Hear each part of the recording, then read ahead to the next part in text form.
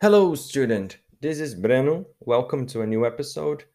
Bem, o assunto hoje é posse. Como é que eu vou atribuir posse a alguma coisa, a algum objeto, por exemplo? Dizer que algo é meu, que algo é seu, que um celular é de fulano de tal. Então, a gente tem três maneiras para poder atribuir posse. A gente tem usando o nome próprio da pessoa, que a gente vai já já saber como funciona. Ou a gente pode usar possessive adjectives, que são adjetivos possessivos, que para quem não viu ainda, para quem não viu as videoaulas ou não tem o primeiro e-book, tá lá no capítulo 3. Quem não tem pode adquirir, fique à vontade, é só entrar em contato. E ali está explicando direitinho o que são eles. Mas um exemplo para vocês é My name is Breno. Meu nome é Breno. Então, usando my, eu estou indicando que aquele nome ali é meu. My name is Breno. E eu estou dando uma atribuição, dizendo para você qual é o meu nome. E a última forma é o assunto do dia de hoje, né, desse episódio, que é possessive pronouns. São pronomes possessivos, que eles são diferentes dos adjetivos possessivos. Então a gente vai considerar, a gente vai fazer o seguinte: eu vou falar todos os dois, os possessive pronouns e os possessive adjectives, e vocês vão repetir. E logo após a gente vai considerar como funciona o uso de cada um deles. Beleza? Let's go, students! Okay, listen and repeat. Possessive adjectives. My, your, his,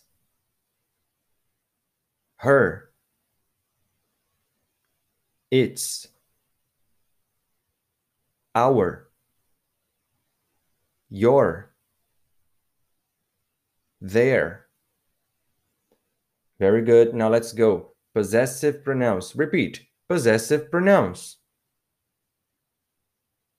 Mine, yours, his, hers, its, ours, yours, theirs. Excellent. Primeira pergunta. Tem alguma diferença na tradução entre esses dois? Não. Zero. My é a mesma coisa que mine. Tudo significa meu, meus, minha, minhas, tudo isso. Então, por que existem esses dois? Então, os usos são bem diferentes. Os possessive adjectives, eles estão sempre colados de um substantivo. O que é um substantivo?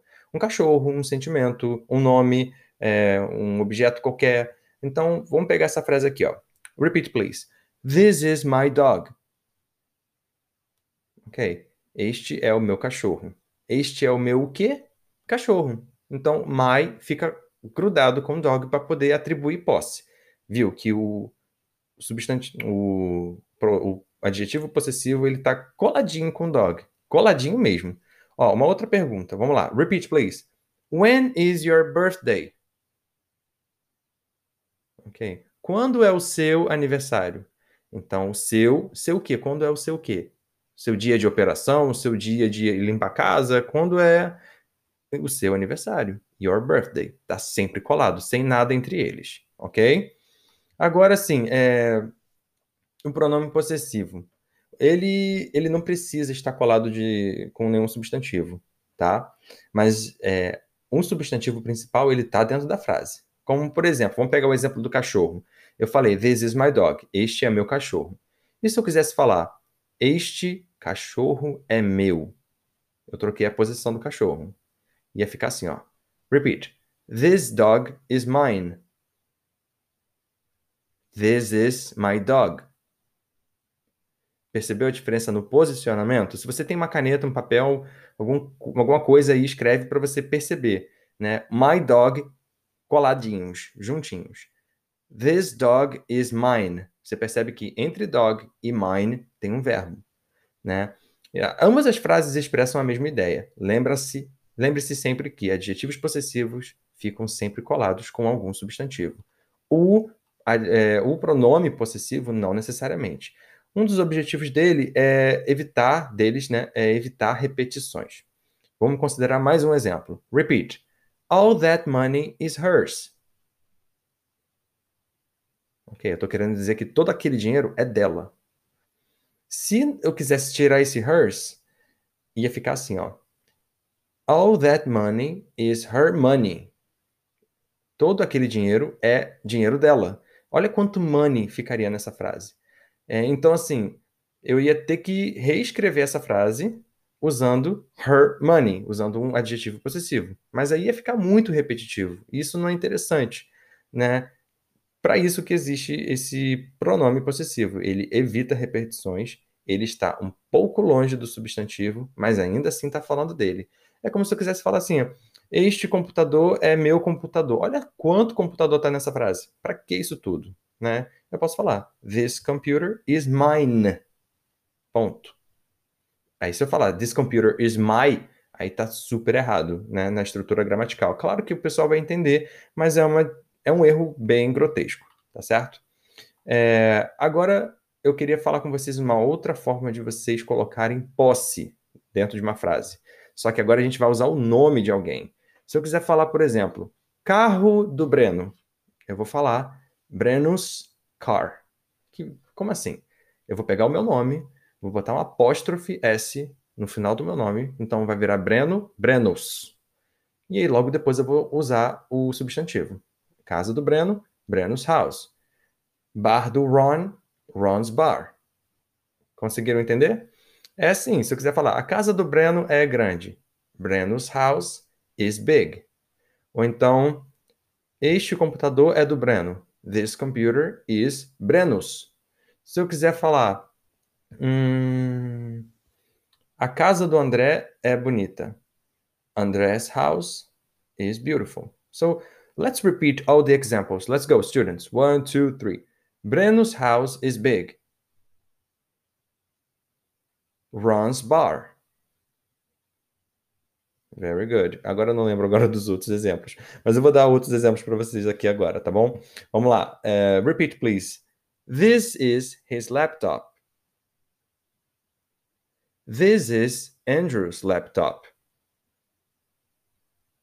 This laptop is his. This laptop is Andrew's. Okay, sentence number 1. Repeat. This is his laptop. Ok, este é o laptop dele. Não estou dizendo de quem é, mas talvez eu esteja apontando e olhando para você já saber de quem eu estou falando. Beleza? Example number 2. Repeat. This is Andrew's laptop. Ok, agora eu já estou atribuindo um nome. Então, este é o laptop do Andrew. Lembrando que, quando tiver um nomezinho, você vai colocar no final dele apóstrofe S. Example number 3. This laptop is his. Repeat. Ok. Mesmo caso do primeiro. Só que aí eu estou tirando um adjetivo possessivo e botando agora um pronome possessivo. This laptop is his. Ué, Breno, mas como é que eu vou saber a diferença de um adjetivo possessivo e um pronome possessivo que possam ser parecidos? No caso, o his. Então, é bem fácil. O adjetivo possessivo, ele está colado de um substantivo. Nesse caso desse exemplo 3 que eu falei agora, this laptop is his, tem um verbo ali antes do pronome. Então, esse aí é um pronome possessivo. E ele está em final de frase, sozinho. Então, não tem erro. Se está um pronome sozinho, final de frase, é porque ele é um pronome possessivo, indicando posse. E example number 4. This laptop is Andrew's. Repeat. Ok. Então, aí é uma outra forma de eu colocar a frase number 2, que eu falei, this is Andrew's laptop. Eu coloquei Andrew's e laptop junto. Mas agora, nesse último exemplo, eu não quis colocar. E tá tudo bem, não tem problema. This laptop is Andrew's.